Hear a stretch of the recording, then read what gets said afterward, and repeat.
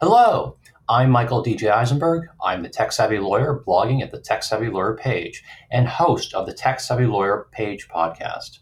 In this podcast series, I'll be interviewing lawyers, judges, and others in the area of law to talk about where they see lawyers, new and seasoned, taking advantage of technology in their legal work and how all lawyers can utilize technology to better their practice, improve their services to their clients, and enhance their own lives.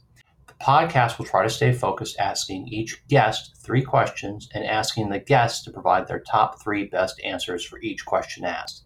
There is no right or wrong answer, as each tip may or may not be the right one for you, but it may springboard an idea for you, and along the way, you may learn something new. I now continue my conversation with Judge Dixon in part 2 of this podcast. What are 3 critical mistakes you see from attorneys' use of technology in your courtroom? You know, that list can actually be longer than 3, but let me just go ahead and start with the first 3 that seems to come to mind. And I think you'll begin to see one mistake when attorneys are using technology for the first time is the use of distracting graphics and needless use of technology through the course of the trial.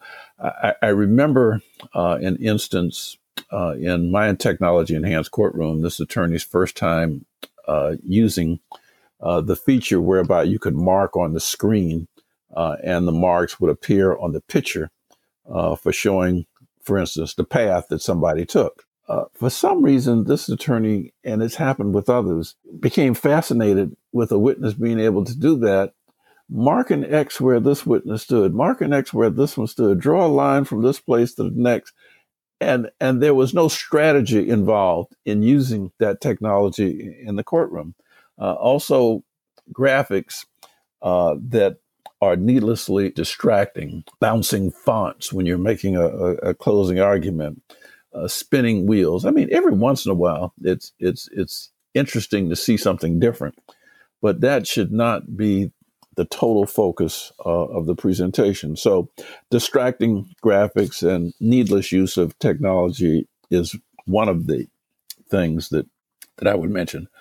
Another one, and this happens probably with more seasoned attorneys, but I can see it happening with younger attorneys, ethical issues that show up. For instance, imagine, and these are criminal cases that come to mind, a criminal case where the prosecutor has photoshopped the gun that's alleged to have been used in the crime into the hand of the defendant who's on trial, when there's actually no photograph that actually shows that. That's the allegation. Right. But there's no photograph that actually shows that. Every time that I've seen something like that happening, the attorney has been, and these are prosecutors, severely criticized. Another one. How could they ever get that through? Just get that in the record. Imagine, if you will, an instance where you believe you're working with attorneys of reasonable competence, and so there's no request to see all of the exhibits in advance. And then somehow in closing argument, where it did not show up during the course of the trial, but the picture of the gun showed up and the picture of the defendant showed up, the attorney just decides to Photoshop one into the other to give an example of what the defendant would have looked like at the time that he had that gun. So it's not necessarily being admitted into evidence as it is being shown inappropriately to the jury.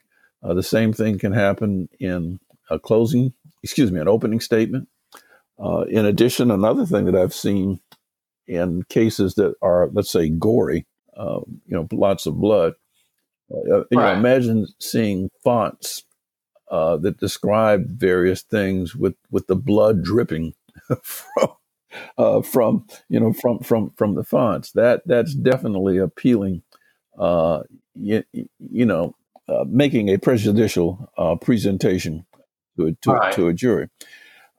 There have been times when judges have insisted on seeing everything that was going to occur, but there's a loosening of that, especially when you're talking about you're just going to have verbiage in a photograph that that goes along with an opening statement or a closing statement.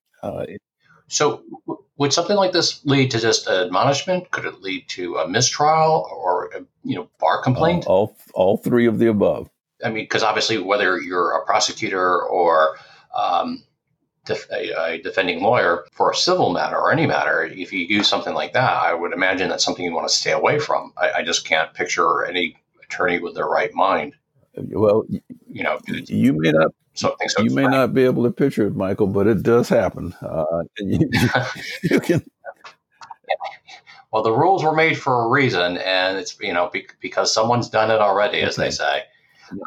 Let me see. One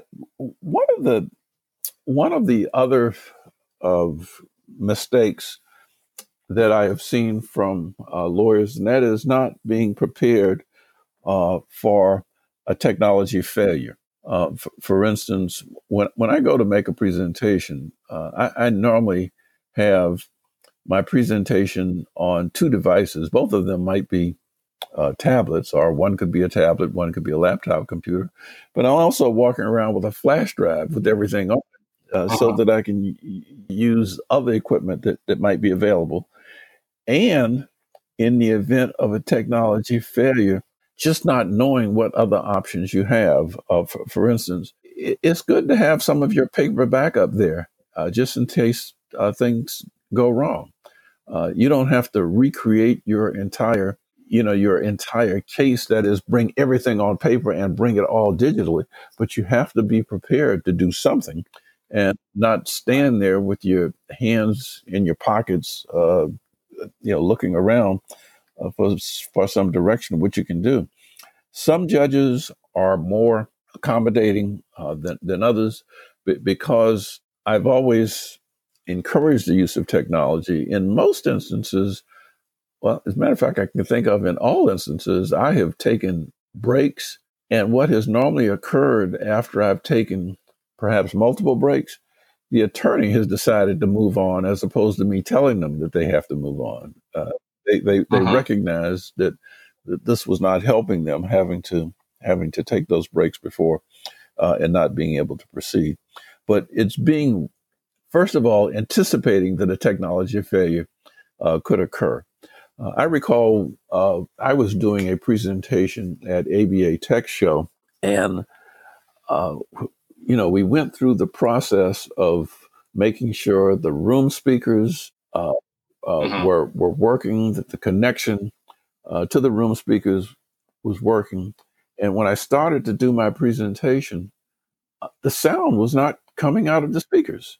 And so I started it over. The sound was still not parted. And the only thing I could think of is, okay, let me tell everybody what's being said. And so that's what I started doing. And would you believe, I got a compliment after that presentation. He said, I really learned from watching you deal with that equipment messing up. He said, obviously you knew your material. And so you had an idea of something that you can do. And so that's the thing that I would recognize. I would suggest to most attorneys that they need to be aware of. Technology can fail. And whenever I do a technology presentation, one of the things that I normally tell the audience, that the fun part of this is going to be to see what goes wrong and how I get around it.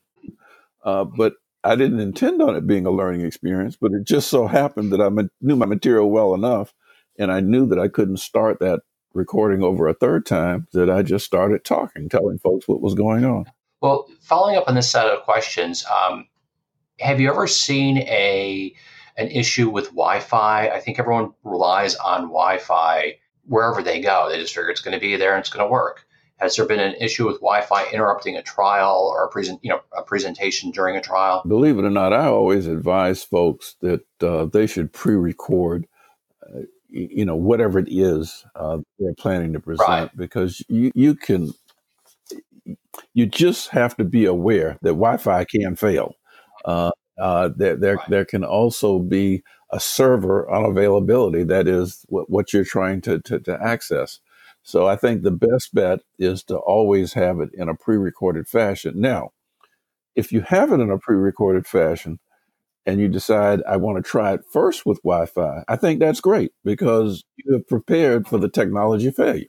But Right. yes, I've seen it fail. Well, so you mentioned having a laptop, a tablet, a jump drive. What are some of the best backup pieces of technology you can have with you for a possible failure? Well, first, just assume that something can happen to every piece of equipment. In other words, something can happen to your projector. Mm-hmm. Something can happen to your primary presentation device.